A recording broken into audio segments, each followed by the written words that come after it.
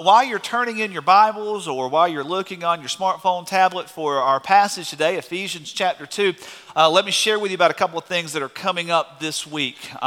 If you were on the email this week, you saw a little thing I had written. I put it on my blog, and many of you shared it, and I appreciate you doing that, about how we're going to reach into Chestnut Ridge over the coming days. Chestnut Ridge neighborhood just right up Highway 92, 3 miles from here, where we've got a couple of our church members that live in that neighborhood took the direct hit from the tornado Monday night. And there are about 20 houses that had tremendous devastation, where roofs were removed, parts of the house were completely ripped off. There were other places that was some siding or some shingles, but nothing that would cause you to have to move out of your house for repair. We're going to go in tomorrow and on Wednesday and just be there. Whatever we can do, cleaning up insulation, cleaning up shingles, cleaning up siding. So I want to invite you, if you're able, tomorrow and Wednesday, starting about 9 o'clock in the morning, to join me out there, so we can just be a presence in our community. We've got water bottles and snacks. Jenny went to one of the food banks where we do help supply our food pantry and picked up water bottles and snacks that we're going to have to hand out. So maybe you're thinking, golly, I want to help, but I can't do the physical labor. Just being a presence there. What we have found a lot of times in disaster relief is if somebody from that home is there, a lot of times they just need somebody to talk to vent frustration, anger, relief, and to talk through as they're just processing what happened. And who better to walk through and process with them than a follower of Christ? So somebody that can point to hope and joy and peace in the midst of turmoil. So let me encourage you to join us over the next couple of days as we get out there. I honestly do not know what we're going to get into. We're not going to be building and constructing, but wear old clothes that can get dirty. If you've got gloves, bring gloves. If you've got a wheelbarrow and a rake, bring wheelbarrow and a rake, because we're going to just try to help in any way we can, being hands and feet in this community. Ephesians chapter 2, we're going to start in verse 11 today, looking at verses 11, 12, and 13. If you found your place and you're able, I'd like to invite you to stand with me as we read the Word of God together, looking to His holy name as we proclaim our faith in Christ together. Here's what we find. I believe the words would be on the screen there for you, but it says this: "So then remember that at one time you were Gentiles in the flesh, called the uncircumcised by those called the circumcised, which is done in the flesh by human hands. At that time you were without Christ. You were excluded from the citizenship of Israel and foreigners to the covenants of promise, without hope and without God in the world. But now, in Christ Jesus, you who were far away have been brought near by the blood of Christ." Let's pray together. God, we do thank you that you're in the business of bringing near. What we separated because of sin, you brought together by the blood of Christ. And so, Father, I pray that at First Baptist Church of Fairburn, we will see this reconciliation that you have brought, that we would see the lengths that you went to make us part of your family, to bless us with every spiritual blessing, to take us from death to life, that we would be able to rejoice and exult in the name of Jesus, our King, and that we would go from here ready to serve because of you. Father, we love you. We thank you for your presence. We thank you for your Spirit. We thank you for the power of the gospel. And we ask all this in the name of Jesus. Amen. Thank you. You may be seated.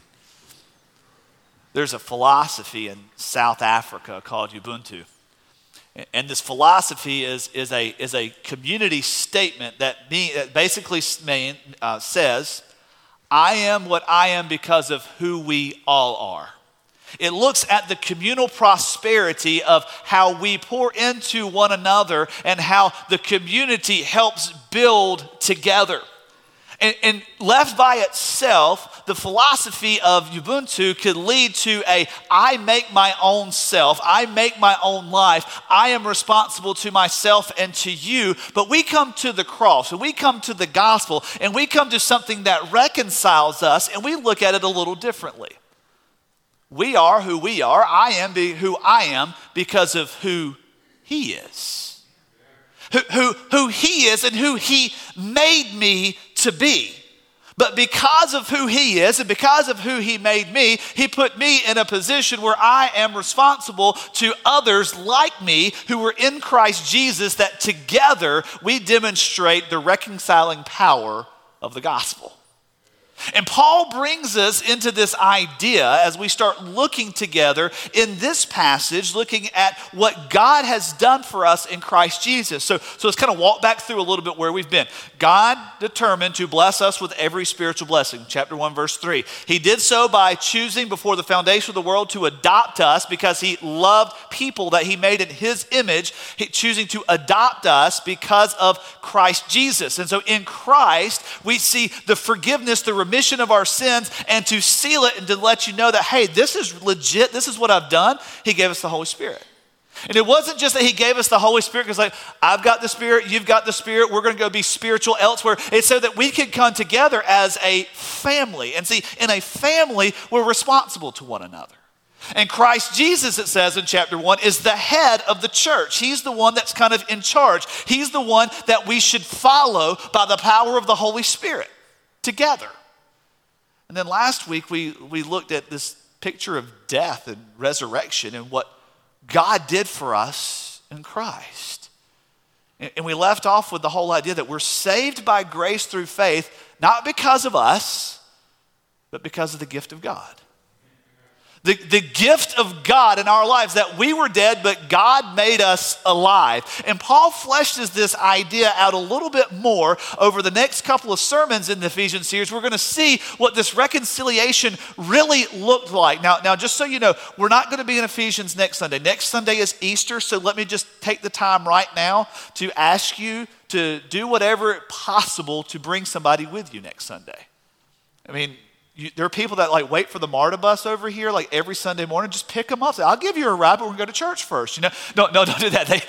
They might call the police on you, but still, whatever we can do to make sure that someone is here with us, because I am convinced that Easter is the most important holiday in the church calendar. And I know all you Christmas people are like, no, it's Christmas. No.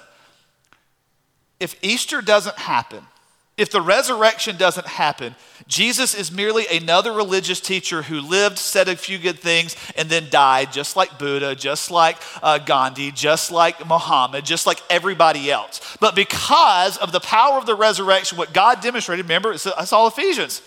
He demonstrated his power by raising him and seating him on high. That's why we celebrate. So make sure that you know people that need to be here to hear about this resurrecting God who brought his son back and will send his son back to rescue us eternally from this world. That's what reconciliation does. But next Sunday, Easter, make sure somebody's here. Sunday school, hey, if you've not been a part of a Sunday school class, come next Sunday. We've got a high attendance goal next Sunday. We're going to make it a high attendance. I know it's Easter. You're like, oh, but I got to have my dress and my hat and all these good things. Wear them to Sunday school. You get to show them off twice instead of just once. You know, you can show them off to Sunday school and then in the worship service. So bring them. Hey, our college class, we set our goal at 9. We had 7 this morning. So I've challenged all of our college kids, just grab somebody and bring them. So we might beat all of y'all, all right? We might. But here we go in the book of Ephesians chapter 2, and we start looking at what has been broken. It says there in this passage of scripture that at one time we were Gentiles in the flesh. There is a detachment that has taken place. When something is detached, it's taken off. See, we've got a vacuum cleaner.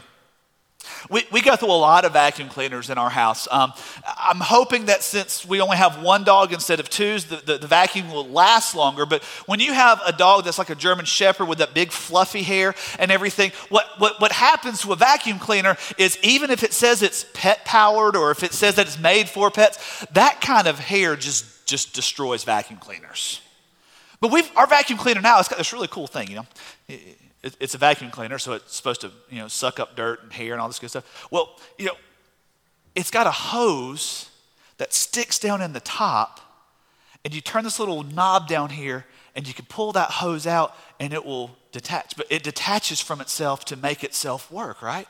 And then it's got this other little cool thing. You can push this other button on the handle, and this tube will detach, so you can have like a little smaller thing. See, my vacuum cleaner would not work very well if I took that tube out, because that tube is what sticks down into the vacuum cleaner to make the whole thing work, whether you're on the roller brush or you're using the hose. And if I lost that, if I detached that and put it away, or one of the kids put it away, or a dog used it as a chew toy and it was no longer good, it would be detached and wouldn't work properly. Paul says, you are detached from everything that God created you to be at one time in your life. Whether you grew up in the church, you grew up out of the church. Whether you've been a Christian for 90 years, you've been a Christian for 6 months. Whether you're not a Christian now, you're in a state of detachment. And Paul says in this passage of scripture that at one time, we were all detached. He says, remember that at that time, you were Gentiles in the flesh. But see, what Paul is going to point us to is how Jesus reconciles this detachment. How Jesus says, no, I am the piece that is going to fit into your life to connect you to God. It's reconciling. It's taking two things that are broken and separate and putting them together. When I was a kid, I was in line in the cafeteria in the lunchroom. And my friend Ryan was standing in front of me. And I have a tendency to be a smart aleck without knowing it. And sometimes I know I'm being a smart aleck, but a lot of times I don't. So if I say something smart, I'm sorry. And I made a comment to him. And I don't remember what I made. I don't remember the comment I made. He turned around, he punched me in the stomach. It hurt. I was in 5th grade. I probably weighed all of 84 pounds soaking wet. Ryan weighed about 140. He was a good bit bigger than me. And I kind of ducked like this. And then I came up and swung, man. My sisters were big into the Rocky movies, so I pictured myself as Rocky Balboa, Italian stallion. And I came up and boom. Well, the thing is Ryan had turned around. And I didn't see it because I went down like this. And I came up and I swung and I pulled my hand back and I busted that bone right there. It hurt. The orthopedic surgeon called me Muhammad Ali. Every time I go, hey, how's Muhammad Ali today? See, in order to fix that bone right there, they had to put a pin in it. See, what happened was that pin served as the reconciler of the break. It wasn't just enough that he could, in his medical knowledge, massage it and put it together. He had to insert something else to reconcile what was broken. And Paul says, at one time, all of us were Gentiles in the flesh. We were detached. He's bringing in some ethnic language here that is key to who we are and who we were. We've got to look at who we were. He says, you were Gentiles in the flesh, called the uncircumcised by those who were called the circumcised. He's breaking out a difference between Jews and Gentiles. See, the Jews in that day thought they were better than the Gentiles because they bore a mark of the covenant. The mark of the covenant was the circumcision. We go over to the book of Genesis chapter 17, and God comes to Abraham and says, you're my people. I'm your God, and so that you can mark all of my people, who your family is, you're going to circumcise all of the males. And this was a flesh thing that took place. And so what happened is the Jews said, well, we bear the mark of God's covenant, so we are better than you. See, racial division has run throughout the history of the world. Because of something that is different on the outside, we elevate and try to say we're better or you're less than. And it happened with God's, you'd never think that happened with God's people. But with God's people, the Jews, they were saying, look, we bear the mark of God's covenant. We are a better people. We are a better class than all of you Gentiles. We'll have nothing to do with you.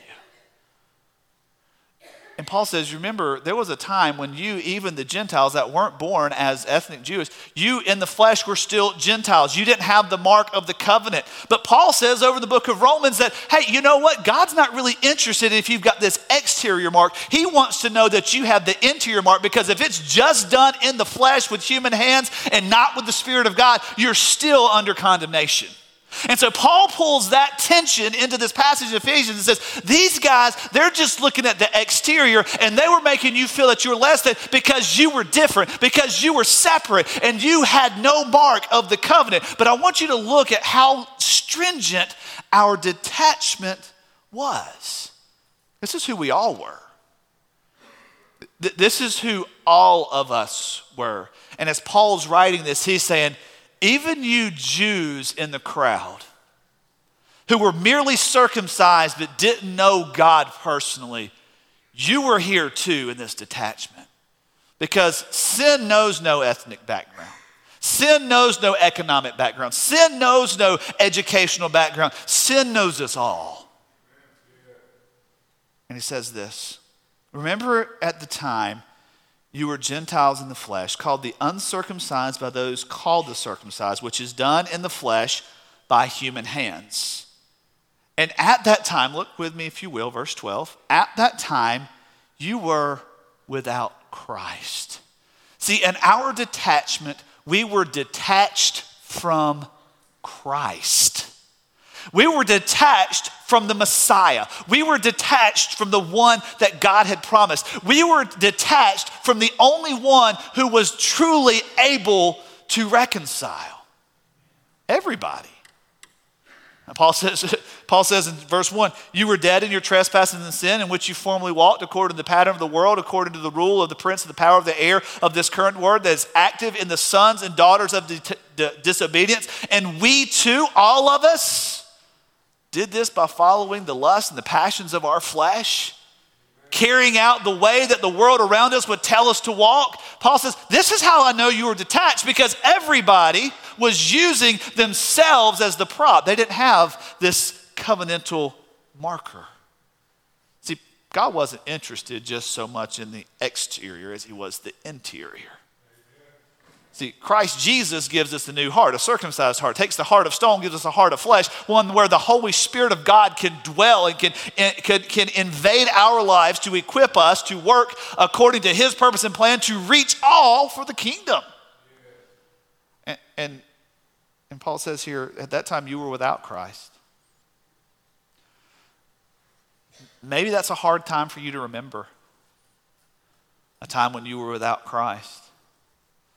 I find as I talk with many people who were saved as children, came to faith in Christ as children, and really didn't know life outside of the church, thinking in terms of, man, when I was without Jesus, when was I without Christ? It's hard.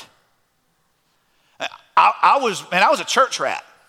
I wouldn't always say, but I was a church rat. I did the Bible drill, and I did the VBS, and I did the camp, and I did that, and I was there. Some of you know I don't eat eggs to this day because I was going to be late for church when I was 3 and I had to finish my eggs and they made me sick and I've never eaten them again. That's a 32-year grudge against eggs I've been holding on to. But I can remember what it was like when I realized, man, I'm without Christ. As a 14-year-old, almost 15, remember, I am without Christ. It doesn't matter that for the last 21 years of my life, I've had Christ. I still remember what it was like to be without Christ. And Paul says, bring to the forefront of your mind the fact that one time you were detached from Christ. Not only that, he says, you were also excluded from the citizenship of Israel. You were detached from citizenship. This is a hard one for Americans, I believe. See, Americans that grow up in America know all the rights of citizenship of being an American. You get to vote, and you get to have a driver's license, and you get to buy this, and you get to go there, and you get to have whatever. It's even harder, I believe, for white Americans. When we had a conversation with Ernest the other day, our revival speaker, we were having a conversation with him at our staff meeting, and we were just talking about just some of the differences and how we grow up and how we're perceived. And church, I'm just going to let you know one of the things that I said because I believe y'all have a right to some of that information. But I believe that most white people don't realize they're white because we're used to being in the majority. We're used to the way, quote unquote, white world works. It's only when we end up maybe riding a MARTA bus or a MARTA train or in an area where we're not in the majority that we're aware, wait, I'm white and the people around me are not. But for many from minority backgrounds, that's an everyday experience. What Paul is drawing for us along these lines and along these terms is that all of us were in the minority when it comes to who Christ Jesus called us to be. And he said there that we were excluded from the citizenship of Israel. We're used to being American. We're used to everything happening the American way. We're used to all the privileges of America, the strongest military in the world, tax systems, schools, government, all these things. And Paul says, you were excluded from the citizenship, the commonwealth of Israel. Your translation, if you have the New American Standard or the ESV, I believe maybe the New King James uses the word commonwealth there. That citizenship, that commonwealth identity is that all of us benefit from the good of all of us. It's common wealth. We have it in common. See, if you're in the commonwealth of Israel, biblically speaking, what you have is the promise of God that I'm your God and you're my people. And if you're under that, you've got a line of protection around you. That's what it meant to be a citizen of Israel. So let's think with me through the history of Israel, man. It seems like Israel got in trouble a few times, but every time God rescued them, after they walked away in sin and God rescued them, he did it at the expense of those who were outside of the citizenship of Israel. Let's go to Egypt just for a second. You remember Egypt? The Egyptians had enslaved the Israelites who were living in their land. They were building the pyramids and all these great things and forcing the labor, and God rescues them. God comes to them. But when God comes to them and there's the Passover and the slaughter of the firstborn, when the people of Israel leave Egypt, what do? They take all of the riches of Egypt with them. They plunder the land. And then what does God do? He drowns Pharaoh's army in the Red Sea in order to allow for them to get to where he was taking them. Fast forward about 1,500 more years, and we've got this time where the people of Israel, even though God's prophets and God's preachers of the faith were coming to him and saying, God doesn't want you to worship idols. He wants you to worship him. You're worshiping idols. You should probably stop or God's going to punish us. Well, instead of listening to the prophets, instead of listening to those that were proclaiming the word of God, what did? They continued to worship.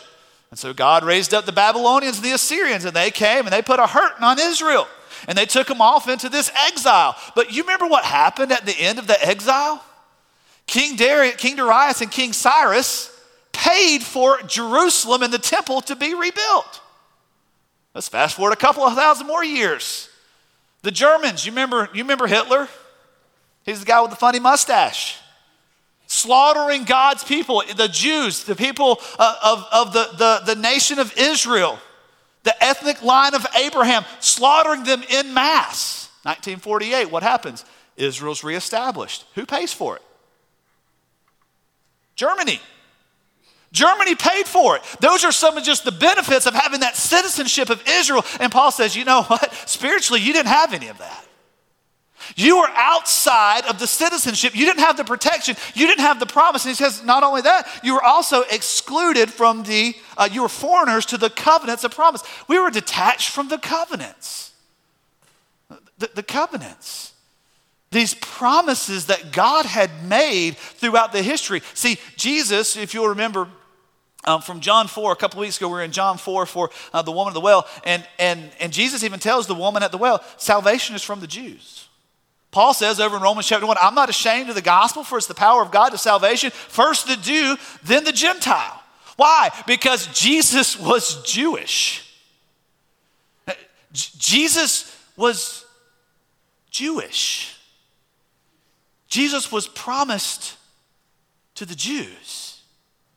God's Messiah was promised for all time, starting with the fall in the book of Genesis in chapter 3, where he says, I'm going to send the one that's going to crush this serpent. But he made the covenant to Abraham. You're going to be blessing all nations through your line.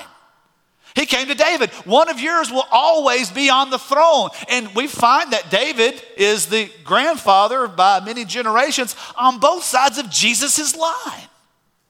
Because God is faithful to fulfill his promise. So we were without Christ. We were without this identity as being God's people. And we didn't even know the promise of God. We were detached from his covenant.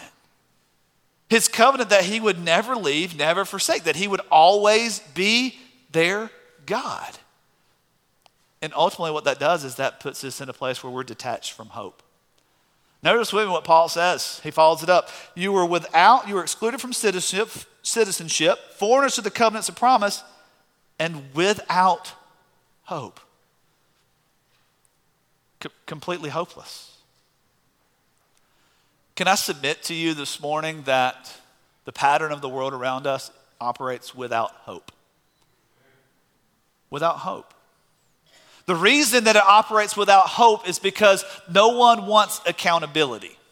In order to have hope, there must be one in whom you are hopeful, and in order to be hopeful, there is a responsibility to that one who provides hope. Maybe you're familiar with the 90s sitcom Seinfeld. Completely swept the nation, was one of the most popular shows, but it was a show based on a philosophy called annihilationism, which is basically this. This life is all there is. There's nothing beyond this life. Maybe you're familiar with another show that was running in the 90s, Martin, starring Martin Lawrence. Basically the same premise. There's no salvation, there's no hope, there's no redemption. It's all what contains in this life, and that is it. So ultimately, the decisions you make don't matter. They might affect somebody today, might not, but ultimately they have no bearing on eternity. They have no bearing on anything because this life is all there is. That's why one of the most popular selling books in the last 10 years in the Christian world has been Your Best Life Now. Yeah, I want to live a good life. I do. But I don't want my best life to be now. Because I've seen this world. I've seen corners of this world. I've seen the darkness in this world. I've also seen light shining into that darkness through the church, through the power of Christ Jesus. So I know that there's truly hope. I know that there's something more. I know that this life is not all that there is to offer, that there's something greater. And Paul says, when you're without Christ, when you're detached from this citizenship and the covenants, you don't have hope because you don't know that the true God is out there offering you something more beautiful. And that's where he says, not only were you detached from hope, but you were detached from God. You see how this plays out? If you're without God, you're not going to have hope. If you're without God, you're not going to have an identity as a citizen. If you're without God, you're not going to understand that he is a God of promise. See, this worldview that Paul is debunking here is not an atheistic worldview. It is a very theistic worldview. It's one that looks to everything else to be God. See, there's no such thing as a true atheist. It takes as much faith to believe that there is no God as it does to believe that there is a God. And I would actually argue that it takes more faith to believe that there's no God. I would argue that it takes a whole lot more faith to believe that all of this just simultaneously, spontaneously, out of nowhere happened and that we're just nice, good people than it does to believe that there is a God who sovereignly governs over all that he made and sent a Messiah, a Savior into the world to rescue and to redeem us from all that this life is. You say, man, that's a huge statement of faith. It's no more a statement of faith than saying that this stage is going to hold me up. It's where we rest. But Paul says there was a time when we were without God in this world.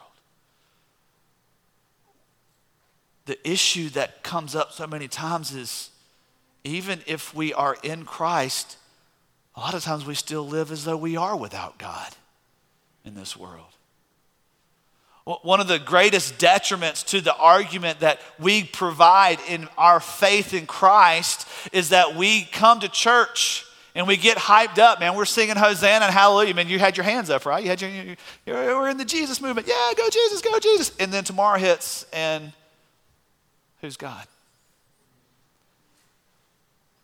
See, we've got to reevaluate where we are and to what we're attached, because we all place our hope in something.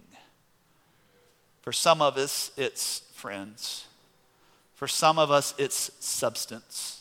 For some of us, it's clothing. For some of it's money. For some of it's family. We all make these other gods. So Paul's not saying you don't have a God. He's saying you're without the true God. You are living not atheistically, but you are living cross-theistically, where you are going to another deity in order to satiate all that your life is drawing up and all you are desiring. Paul says that was all of us.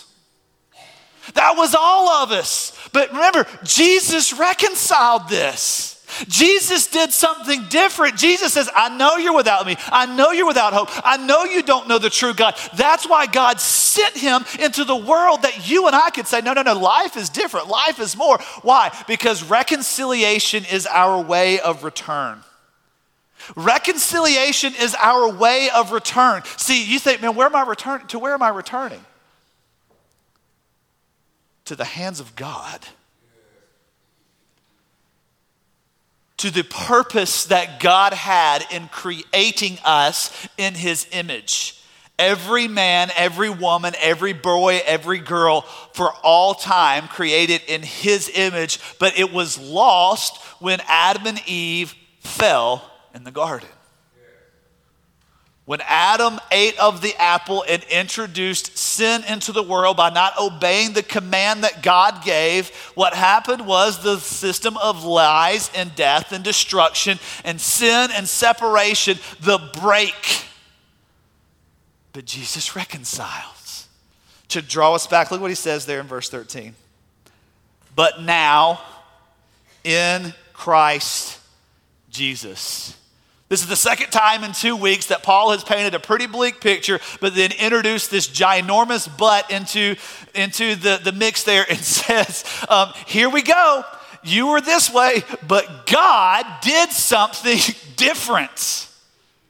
But God interjected himself. But God changed it. But God intervened in a way that only he could in Christ Jesus. There's a TV show that airs on NBC right now called This Is Us. And one of the fascinating things about this is, I'm just going to let you know, I've never watched an episode of This Is Us. I've read about This Is Us, and I've watched a clip or two from This Is Us. But here's the thing that has everyone fascinated with the show, This Is Us. It tells a story.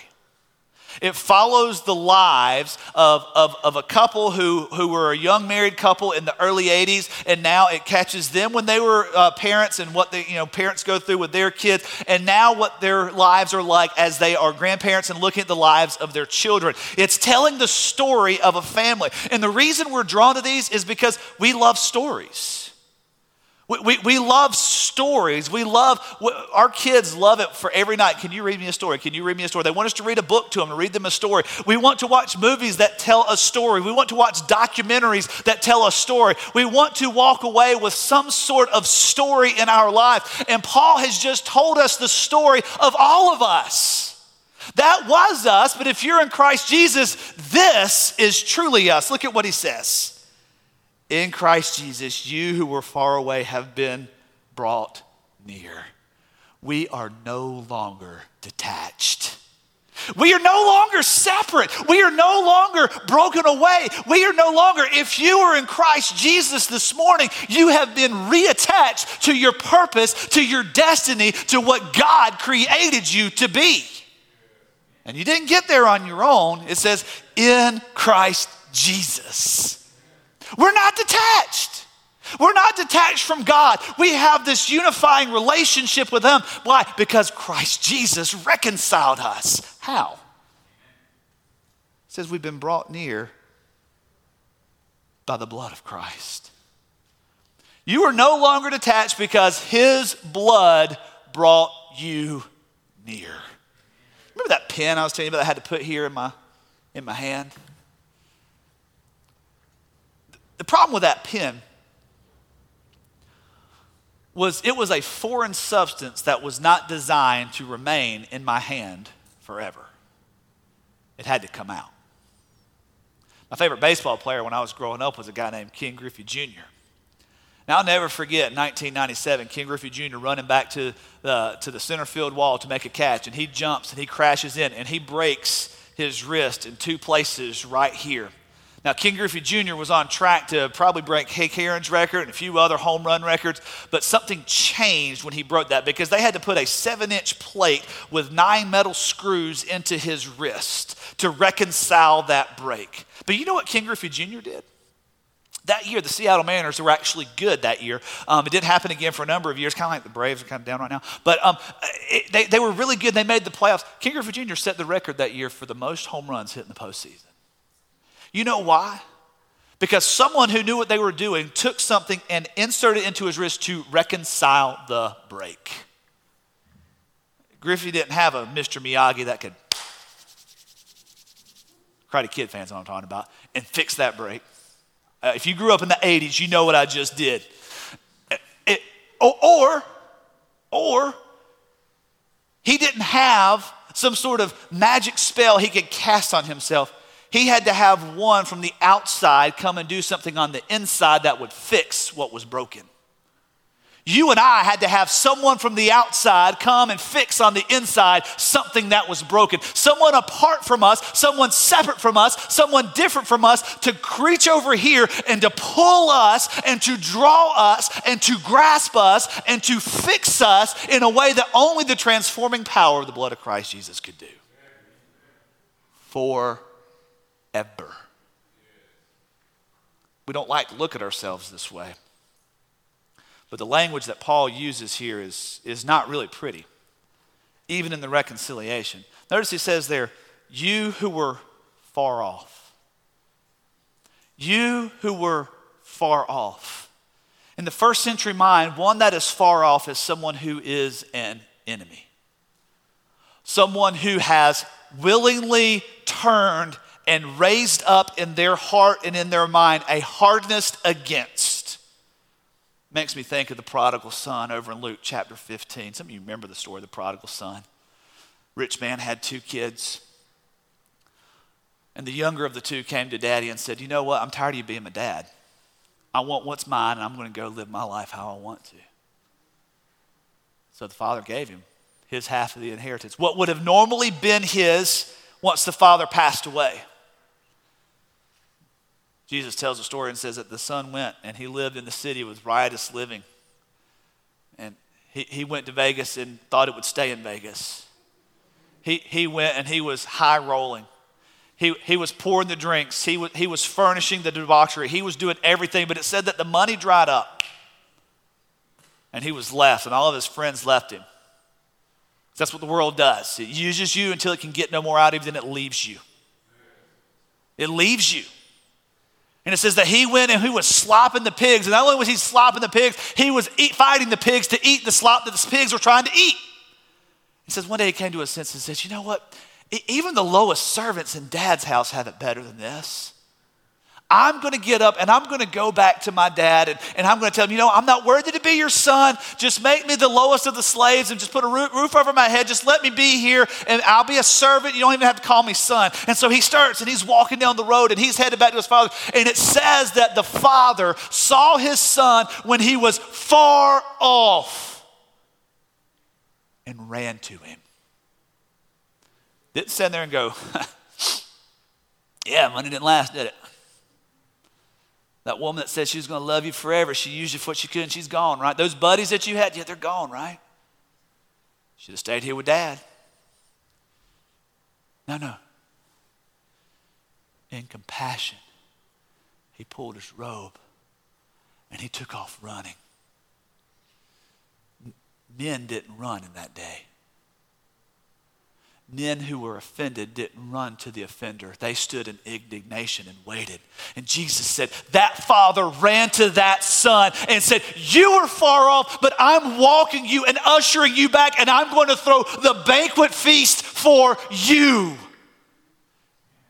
You were far off. In your trespasses and sin, and when the blood of Christ came in, God ran to you in the best way possible by sending Jesus through the power of the Holy Spirit to your heart, to draw you, to bring you near because of his blood. So my question is, are you still far off? Are you still far off? Are you living as an enemy of God? Are you walking and saying, yeah, that Jesus, and that's cool, whatever? Are you far off when he's offering to bring you near?